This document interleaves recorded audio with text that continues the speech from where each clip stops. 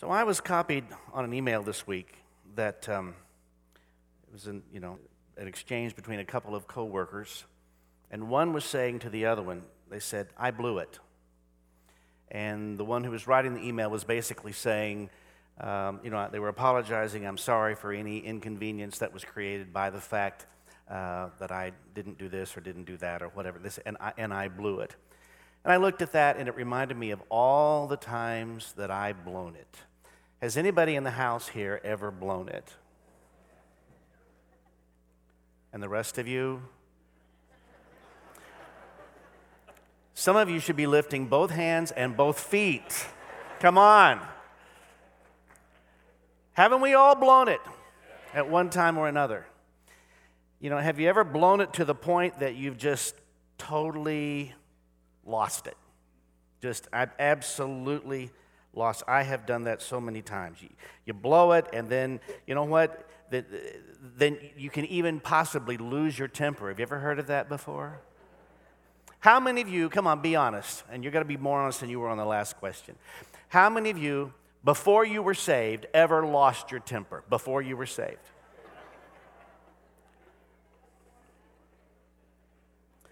How many of you, since you have been saved, have ever lost your temper?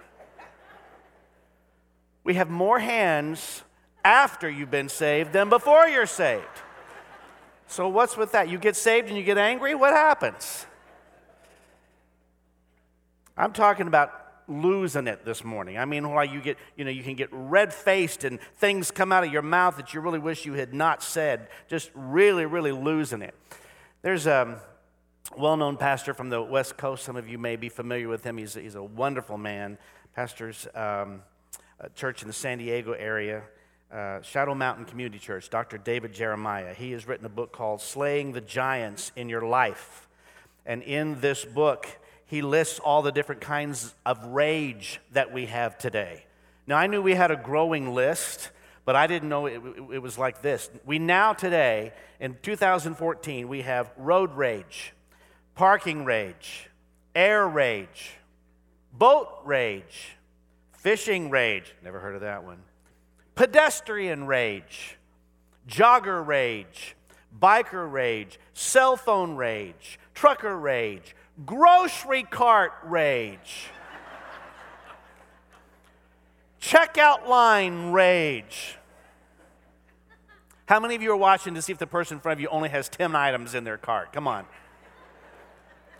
However, there's a new one that's on the list that was a bit of a surprise to me, and it's called, you ready for this? Pew rage.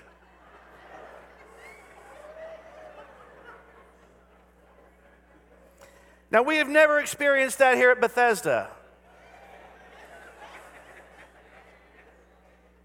or at any point in our ministry.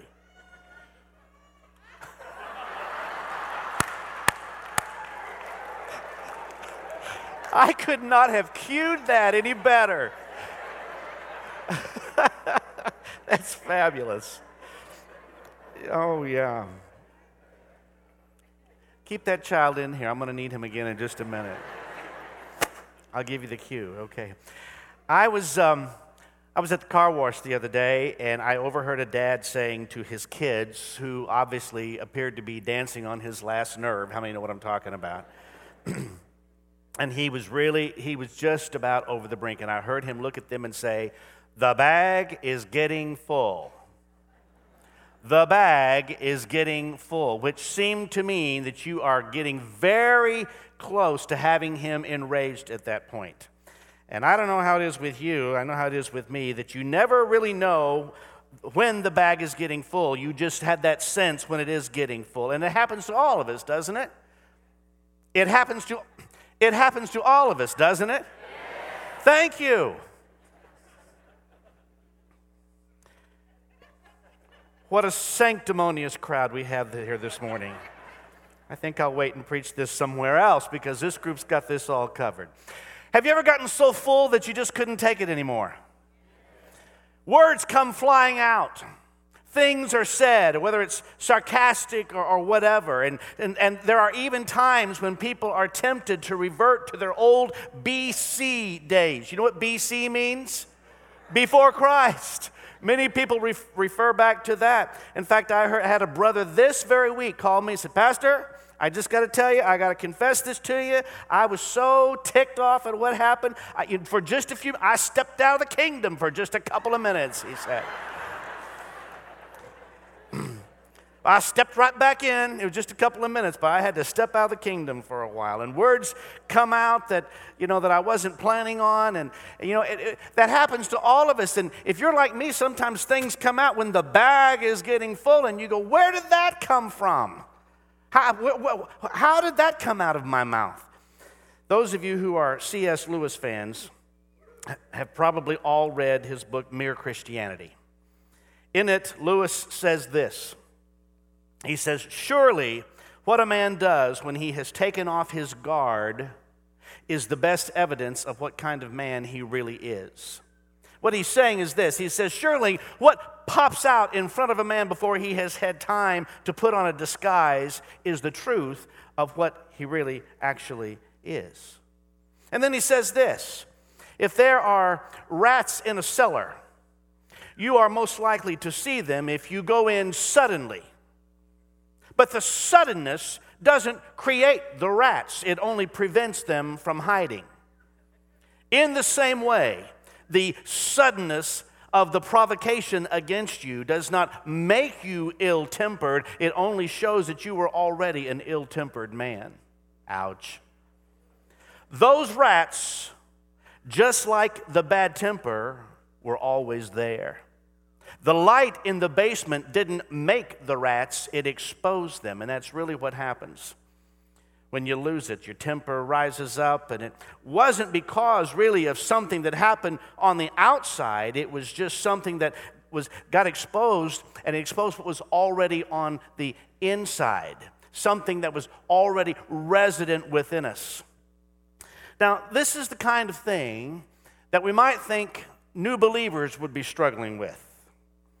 But it hits not only new believers, new converts, and it does, but how many know it can also hit mature Christians? Now, you got to get more honest than this, folks, this morning. It can happen to mature Christians because the bag gets full on all of us. Well, what about not only new converts can struggle with this, and not only mature Christians, but what about those people that we might, if we could create a category called super Christians? Do you think that this problem exists can it happen to those people who really know Jesus, that you really think that they're really spiritual? Let me tell you what, it can happen to all of us, to any one of us. And the church said, amen. The bag gets full and we just lose it. Even the people that we think are really, really the special in God's sight. I've been on staff at Bethesda Church for 36 years. 33 of those years, I was the minister of music, and I worked with Desmond Evans. Speaking of super Christians, it was just a handful of times that I saw Des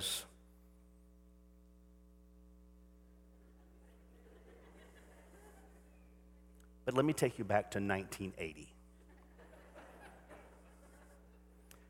Stephen would have been 10 years old, 9 or 10 roughly. And let me just say this about Stephen. How many of you would have been here in 1980? Let me see your hand. A few of you. Stephen was an animated child. Spirited, you might say. It was during that season when we began to hear the term a lot, hyperactive. And that would have defined Stephen. Now, understand that during that season of his life, Stephen we had a children's choir at that time that met every Wednesday night. And Stephen was in the children's choir, and I have to tell you that even thinking about this week, just thinking about Stephen in a children's choir brings tears to my eyes.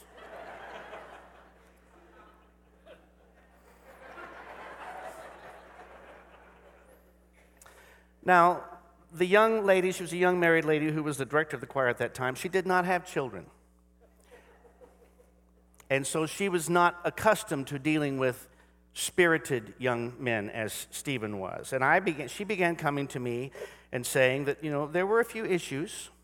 There were some things that, she wished we could deal with, and she was concerned about this. And occasionally, Stephen had the ability when he was in the children's choir to cause just a slight bit of disruption. He could bring just a certain kind of attention. The truth is, all hell broke loose when he was there. I was trying to be nice about Stephen, but they weren't buying it. She starts coming to me saying, what are we going to do? And I said, you understand this is the pastor's son, right? This is my boss's. Are you crazy? You think I'm going to go talk to his parents? Really? That's what you think? She said, you've got to do something about this. I said, I don't know what you think I'm going to do. Well, then the night came when the bag was full. And she came in to me after, and she was totally exasperated. Apparently, that week, sometime in that period of time, Stephen had learned how to tie a square knot, okay? Sitting in front of him in the children's choir was a young lady with long pigtails.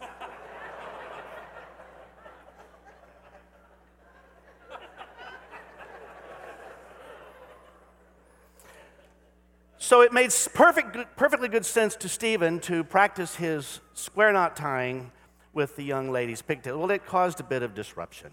Let me just say, it was a bit of a problem. And so this choir director came to me and she said, you have got to do something. And so now, I've got to do something. Well, I was terrified about it. So she leaves, and Des and Mary finish the service, and they're walking down the hall by my office. And then with the trembling voice, I said, could you guys come in here just for a second? Now, understand, Minister of Music now has the senior pastor and his wife sitting in the chairs in front of me, and I've got to talk about this. So I began to gently tell them kind of what was going on and trying to find, a way to say, if we could maybe just encourage him at home or whatever I could say. And I was trying to be gentle about it, but Des, sitting there in the chair, and on the arm rest of the chair, his fingers are going like this. And the more I talk, steam starts coming out of his nose and his ears. His face turns bright red. This is not going well. Not the way I was planning on it going. And suddenly he bolts out of that chair, and all I can hear is Mary saying, now Des, calm down, Des, please. Now, Desmond, calm down. And the next thing I hear is weeping and wailing and gnashing of teeth. Because, folks, the bag was full. Yes, amen.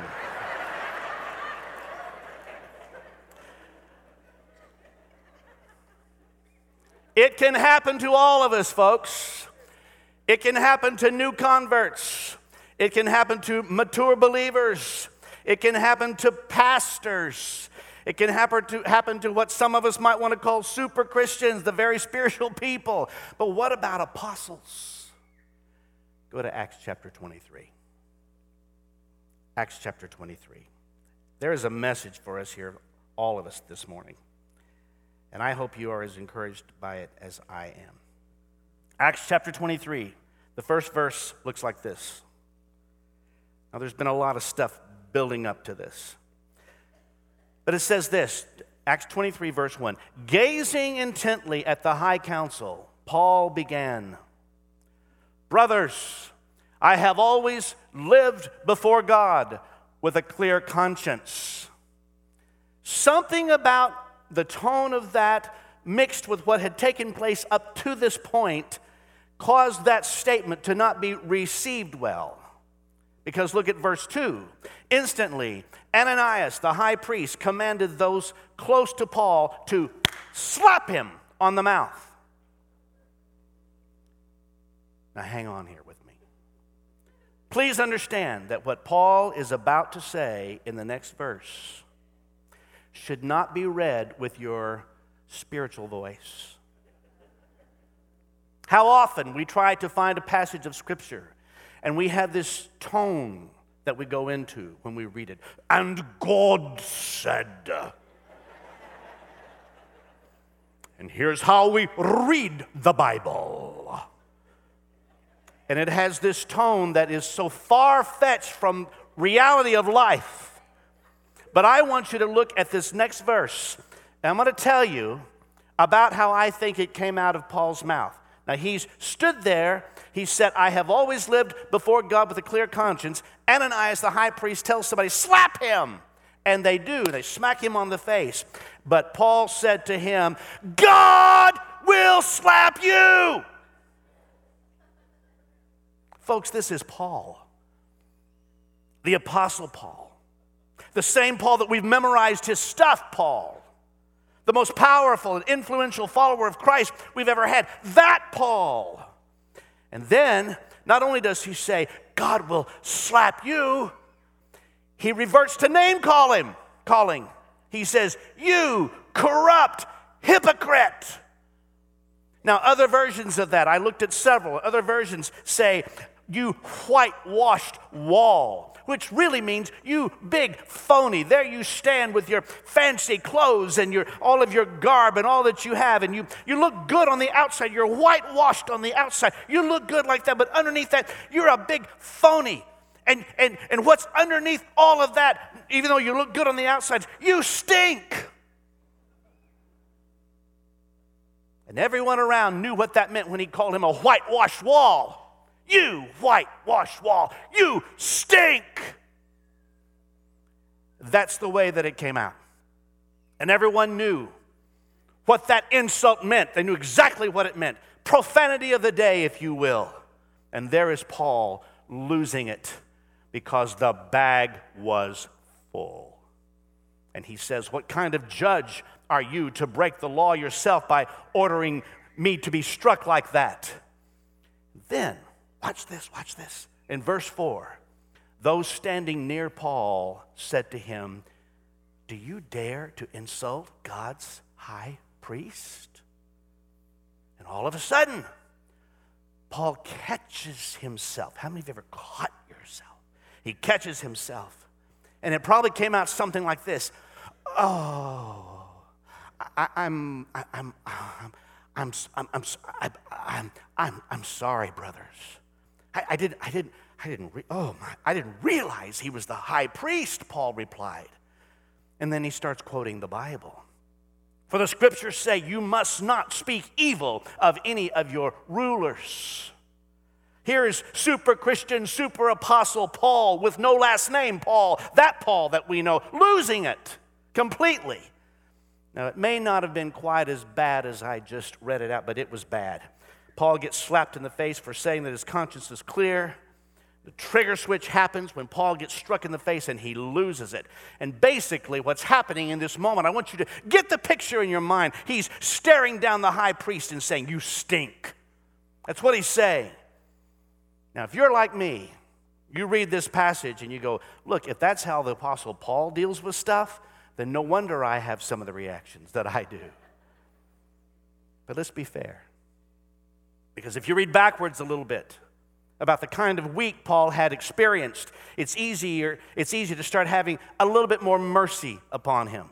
Because haven't we all been in situations where we see the big reaction that someone has that could easily, just based upon the circumstances of that moment, their reaction could look very much over the top and inappropriate and wrong for that moment. And we might even stand back and say, wow, where did that come from? And then we come to understand that possibly it's not the circumstance of that moment which triggered the big response, but more than likely there have been multiple circumstances, layer upon layer, that have built up to that moment, and you just happened to be there for the trigger moment.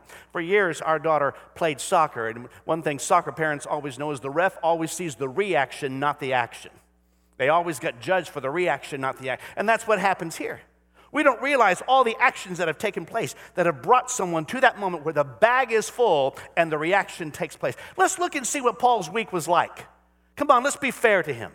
Paul, just before entering into the situation of chapter 23, he had been beaten by a mob in chapter 21. He is bound in chains in that same chapter 21.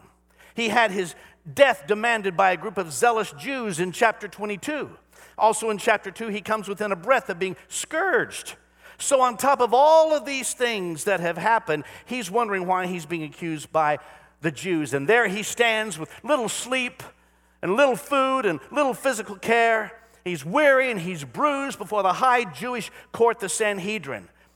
And we must also remember that this is the court of which Paul has been a member before he even became a Christian. Now he's standing before those that he knows, and he's being struck. And we can all identify with his exhaustion and pain and very weakened condition as he stands before these antagonistic men. And Paul makes a statement. He gets slapped in the face for it, and that did it. He just lost it. The same Apostle Paul who wrote Romans 8, all things work together for good, reaches this moment, and he loses it. You stink. He loses it completely. I can do all things through Christ, which strengthens me. You stink. He came to that moment. Paul, who gave us all these amazing letters, reaches his breaking point. Sometimes it's easy to compartmentalize it and even try to say that all of his great words mean nothing, because he also reached that moment where he said, you stink, and he calls Ananias a corrupt hypocrite. And he's not just saying this to the high priest. He's saying it in front of the Sanhedrin, some 70 men. And here's what I want you to hear that he knew. These are the men that Paul used to be part of. He served with these men. These are the Sanhedrin that before Paul gets saved, before he has the Acts 9 encounter with Jesus, these are the people that Paul knew. Not only the high priest, but all the other guys there as well. They were his friends. And now he is not dressed in the garb of the Sanhedrin. He's standing being tried by the very man that he used to do life with. For whatever reason, the damage was done. And in a heated moment, Paul said the wrong thing to the wrong person. He lost the opportunity to receive a fair trial, and most importantly, I wonder if he's thinking, I have blown it. I've blown it. I've blown the opportunity to share the gospel with my friends. Has anyone in this room ever felt that way before? Your behavior has been such, for whatever reason, and you've blown it at a strategic moment. You had a chance to share the gospel. But something that you did or something that you said, it just caused you to reach a place where you blew it. Imagine Paul sitting now back in his cell, whipping himself in this moment, thinking, I had a once-in-a-lifetime chance to preach the gospel to these guys, and I blew it. How stupid of me to lose my temper. I'm an apostle. Have you ever felt like your tongue cost you an opportunity? I'm a pastor, and I know what it is to blow it. Blow it bad. Just a few weeks ago, July 3rd, Becky and I were on that day. It was the day before most communities celebrate the Independence Day. However, in the city of Southlake, they do their firework display on the 3rd, and so they're barricading off the street and the parking lots and all of that. It was very hard to get around. Had I remembered that, I wouldn't have gone there. We were simply trying to get out and get a quick bite of lunch at a favorite cafe. She and I were in the car. You couldn't move anywhere. Traffic was ridiculous. How many of you are like me? As long as I can just keep moving. Just anything. Just keep moving. But stuck cars behind you, cars in front of you. We pulled in this parking lot area of this little cafe, and it is so crowded. Again, they've barricaded part of it off. There's not one parking place in sight, and cars everywhere are scrambling for maybe if one, you start following someone who's walking to their car, hoping that they're going to leave and you get their spot. And so it was one of those days. It was hot. It was exhausting. Finally, with cars behind me and cars in front of me, I spot there is one parking place. It is a small parking place. And of course, beating me to it is a lady in a Yukon trying to put that vehicle in a parking place that would barely hold a motorcycle. That may be a bit of an exaggeration, but it looked like that. She stopped the rest of us, and we were all stuck. You couldn't go this way, you couldn't go this way. She stopped the rest of us for what seemed like 20 or 30 minutes as she, piece by piece, shimmied that big, huge vehicle into this tiny little, and we all had to wait because she had to back up 2 inches and do that, back up 2 inches. It was ridiculous. We can't get anywhere. We're all stuck. Horns are honking. She's determined she's going to take that parking place. And so as she finally gets, I'm thinking, once you get in there, how do you think you're going to climb out through the roof? There's no way you can open your door. I can't imagine how she thinks she's going to get out of the car. And so, anyway, she finally gets it in there, and just about the time our car was able to pass by hers, I looked at her and I gave her a God bless you look.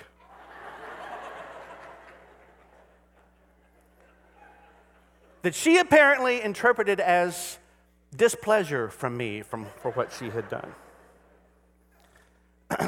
So, anyway, we go on, and we get up to where it's close to the door, and I finally said to Becky, Becky, just let me get out. I was driving. Let me get out.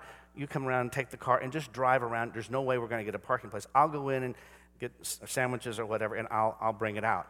Okay, we pull up close to the door. I get out of the car, Becky gets in, she starts to take off. Well, what I don't realize is with the timing of it all, just about the time I get out of the car is where precious lady is coming out of her car, and we meet up face to face. Right here, just outside the door of the cafe. She lit into me like there was no tomorrow. And I responded with a couple of other God bless yous in the process. And we are going after it. It's ridiculous. We were going after it because both of us, the bag was full. I'm not calling her a bag. I'm saying the bag was full. Give me a break here. You thought it, I didn't. Come on. So we're walking. All of a sudden, at least I kept my wits about me enough to be a gentleman enough to hold the door open and let her go in first. But she goes in backwards, so she can still talk at me all the way in. She's talking, and we walk in. This cafe is so crowded. It's jam-packed full of people. I don't get 3 feet in the door. The door barely closes, and I hear, Pastor Dan!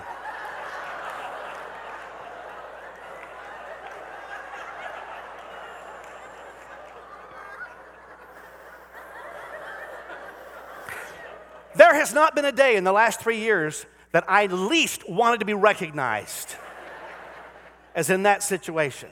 So here, me and this lady or whatever, and what I didn't realize is one of our fine young ladies, born and raised in this church, who may be here this morning, I don't know, was a new employee at this cafe. I had no idea she's working there. And she was just thrilled to see her pastor come to her cafe that day. And so, I looked at her and I said, well, we'll see you at church on Sunday, praise the Lord.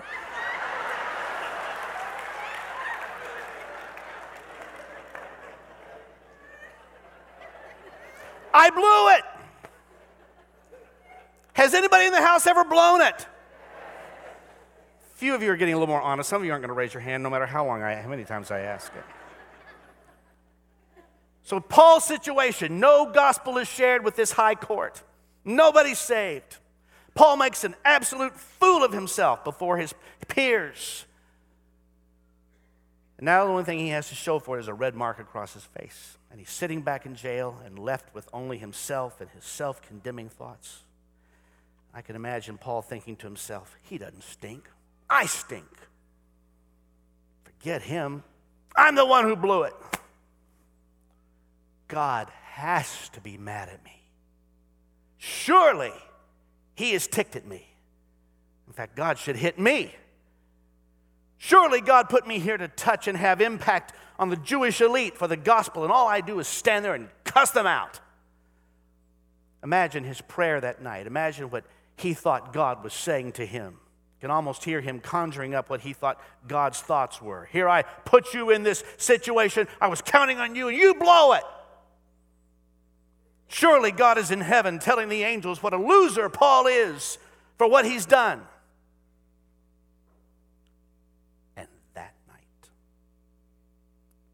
In a prison cell. Though angels are notorious for showing up in prison cells, that night, no angel.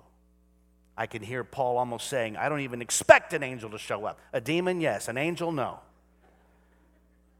Missed the opportunity, missed the moment, and there he sits. But church, if I say nothing else this morning that you hear this. Our God is a God of mercy. which means he doesn't give us what we deserve. How many of you are at least glad that God hasn't given you what you deserve? And whatever you think God is thinking about you, let me tell you, you're probably wrong. He doesn't think like that because his thoughts are higher than our thoughts. His ways are higher than our ways. Paul may be thinking, I deserve to sit in my condemnation tonight. And then, church, stay with me here for the next few minutes. I'm going to hurry as fast as I can. One verse made all the difference. One verse, and that's what I want to take you to. One verse here reminds us that we have a God of wonders, we have a God of mercy, and we have a God that is so much greater than we are. I want you to look with me at verse 11. Chapter 23, verse 11. No angel, but who shows up? Verse 11 says, that night the Lord appeared to Paul. Are you hearing me? That night, I'm trying to paint a picture for you really clearly of what the circumstances have taken place that week, that day, and now the condition that he's in. What he must be thinking of himself. That position we've all been in when we've blown it so badly, and I'm the least of these. That night, not an angel, not some other messenger, the Lord appeared to Paul. I'm looking at that and saying, no. That's not what you're supposed to do. God, you're supposed to be angry. Because that's what we would have done. But God is not like us. He's rich in mercy.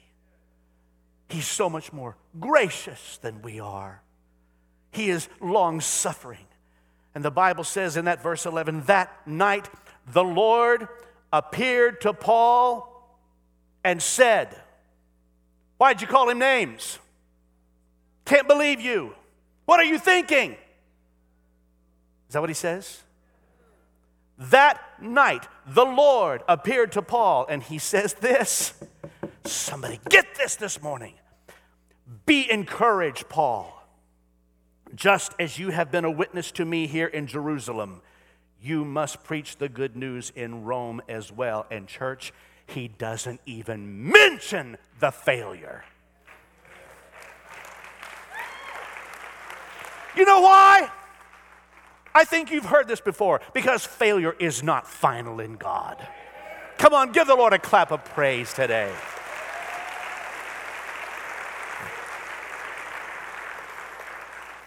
In fact, notice what happens here in this verse. We're not even going to talk about whitewashed wall. We're not going to talk about your language, what you said. Because, buddy, not only are we not going to talk about that, but I'm here to encourage you, and I'm here to say that not only are you not a failure, I'm here to talk about your future, because your future is bright. Hallelujah. Oh, bless the Lord. And he's saying to him, come on. You may be sitting here in this jail cell feeling like you've blown it. You've disappointed God. You've done everything the wrong way. The rats in the cellar got exposed because the suddenness of what happened. The bag was full. You got ignited. You acted it away according to the frailty of your own humanity. But guess what? We're not even going to mention that. Get up. We got places to go. We got people to see. I've got stuff for you to do. You've got a future. It's a bright future because it's the one I've designed for you. Blessed be the Lord. And on that night, God stands by his side and he encourages him to go on. Right on the very day that he blew it. Folks, that is one incredible God. Listen to me, and here's what somebody needs to hear this morning. He stands closest to you when you blow it. He stands closest to you when you've been at your worst. And our thinking is all backwards. We think it's the opposite. We think we blow it, and God says, I'm out. I can't associate with you. Listen to me. God associates with the man who's calling the high priest names. He showed up that night. You know why? Because Paul needed him the most that night. He needs him the most when he feels like he's blown it, when he's messed up, when he's lost it. None of us ever have plans to lose it when we get up in the morning. That's not our goal that we set out, but it can happen. And here's what I know, that though my actions can be so unpredictable, I'm so thankful for a God that when I'm unpredictable, I'm thankful for a God who is predictable. Because even when we are faithless, He remains faithful. Bless the Lord. And this is why, because God cannot deny Himself. And God is basically saying this to us this morning. You being at your worst can't change who I am. Just because you're at your worst, that cannot change who I am or cause me to stoop to the way that you're acting. When the high priest gets crazy, Paul gets crazy. But God's not like either of them. When we have been at our worst, can I tell you that's when God has been the closest. I'm going to close with this. Stay with me just a minute. I want you to hear this. If I say the name David Wilkerson, I know many of you will know who I'm talking about. For many folks in this room, he had profound impact on your lives, whether you knew him through the starting of Teen Challenge, or the book The Cross and the Switchblade, or possibly you were more directly involved with him in his ministry. I've had many friends over the years who were directly involved in his ministry. Many of us were impacted by his life and ministry. I've been reminded recently of something David Wilkerson said many years ago. He was talking about the power of God and the incredible character and mercy of God. And he was talking about the story of the first night of Passover, the final plague that was going to hit all of Egypt, and the death angel was going to come. Most of you know this story. And God says, I'm going to give you an opportunity as the Jewish people to be free from all of this. And what did he tell them to do? He told them to take a lamb and slaughter the lamb and take the blood and put it where? Over the doorpost. And that blood will be a sign for you. It's going to be the first Passover. For when the death angel comes, and if he doesn't see the blood on the doorpost, he's going to go in and take the firstborn. But when the death angel comes, and if he does see the blood, he will pass over that house, and no harm will come to any of them. There will be life there. And Brother David Wilkerson presented it this way. He said, I want to give you a picture of two homes. Here's the two homes that night. First house. There's faith in the house. The father looks at the children who that night are hearing the screams of the Egyptian homes around them as the death angel is going through. The children are saying to their dad, Father, are we safe? And the father confidently says, we are safe. We've got the blood upon the door. We've taken the blood of the lamb and we've put the blood on the doorpost. Children, you don't have anything to worry about tonight, so eat with rejoicing in your heart, because though others around you don't have the blood on the doorpost, we do. Because that's what God told us, and if God told us to do that, then we are safe. But then there's another house, another Jewish home right next to them. And the children in that home hear the same screams. And the children say to their dad, Father, are we safe? And in that house is a dad who says, I'm not really sure. He says, I've put the blood on the door. But we've never seen anything like this, quite like this before, with all the screaming and all of the activity. We've not seen this before. So children, just pray. Because I don't know exactly what's going to happen. I don't know if this is really going to work. The plan we were given, I don't know if it's really going to work, so I've not seen this before, so just pray, because I'm not sure. And so the question that Brother Dave presented was this: which house was more secure? The house where there was confidence and faith, or the house where there was fear and no faith? Which house was more safe? And the answer is this: they both were. Because, hear this, it had nothing to do with them in the house, but it had everything to do with the blood that had been applied on the door. Hallelujah! Hallelujah! Whether today you are full of faith and standing strong, or feeling weak and lacking in confidence, so for whatever reason, God is standing by, and He's closer than you think. Come on, let's stand and give God praise. We thought it's all about us. It's not all about us. It's all about Him. He's the one who's the faithful one. Come on, let's just lift our hands and say, God, it's not about me, it's about you. Come on, open your mouth, lift your hands and say that. It's not about me, it's about you. Come on, do it right now. Blessed be your name, Jesus. We thought it's been all about us, but it's all about you. We give ourselves so much credit, but it's really about you, Jesus.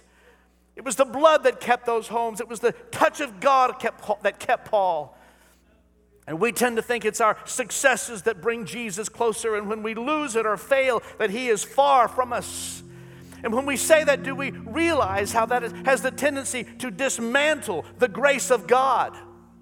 It's starting to dismantle it. Because whether Paul was speaking to the men of Athens or preaching when men are throwing stones or when he's preaching the gospel to a jailer, the Lord was by his side. And also on that day when he lost it and he was in a prison cell and facing the reality of his failure, the reality of his own humanity, by losing his temper in front of the Sanhedrin, in front of the high priest, saying, you stink. Guess what? God was just as close. And he said, get up. We've got work to do. Possibly God was saying to him, we got work to do on you too. We got to work with that temper, but I'm still here. Just because you have done that doesn't mean you've chased me off and gone the other way. He's not just here when you succeed. He's also there when you fail. I want the chance to pray for you today because I think for some of you it could be said, you know, Pastor Dan, the bag is getting full. It really is getting full. There's stuff that's happening and I feel like the rats in the cellar are getting revealed. And I understand that they were there all along, but now the light is shining on them. You know what, Pastor? I not only want God to stand with me, but I want Him to give me the grace to see those things taken care of. It's not just so that you can walk out of here saying, God, every time I get angry, you'll be there. No. That's not what it's about. If that's all you've heard today, you've heard the wrong message. Because the Bible tells us this. If we confess our sin, He is faithful and just to what? Forgive us of our sin. And to what? And to cleanse us. He's saying, not only do I want to forgive you, but I want to cleanse you of the very thing for which you've received my forgiveness. I think the Lord was saying to Paul, not just that every time he got angry, God would be there, but He's saying, I'm there, but let's also deal with this thing. Because I'm there to deal with you. I'm there to stand by your side. We have somehow conjured up this image in our mind that if we're a bad boy or we're a bad girl, God runs away. And if that's you today, and you are saying the bag is full, and I have been absolutely convinced that God is so disappointed with me that He has run away, and you want me to pray for you, just get out from where you are and come and stand on here for 3 minutes, 2 minutes, and let me pray. Who is it this morning? Come on, who is it? Just step out from where you are. Who is it this morning?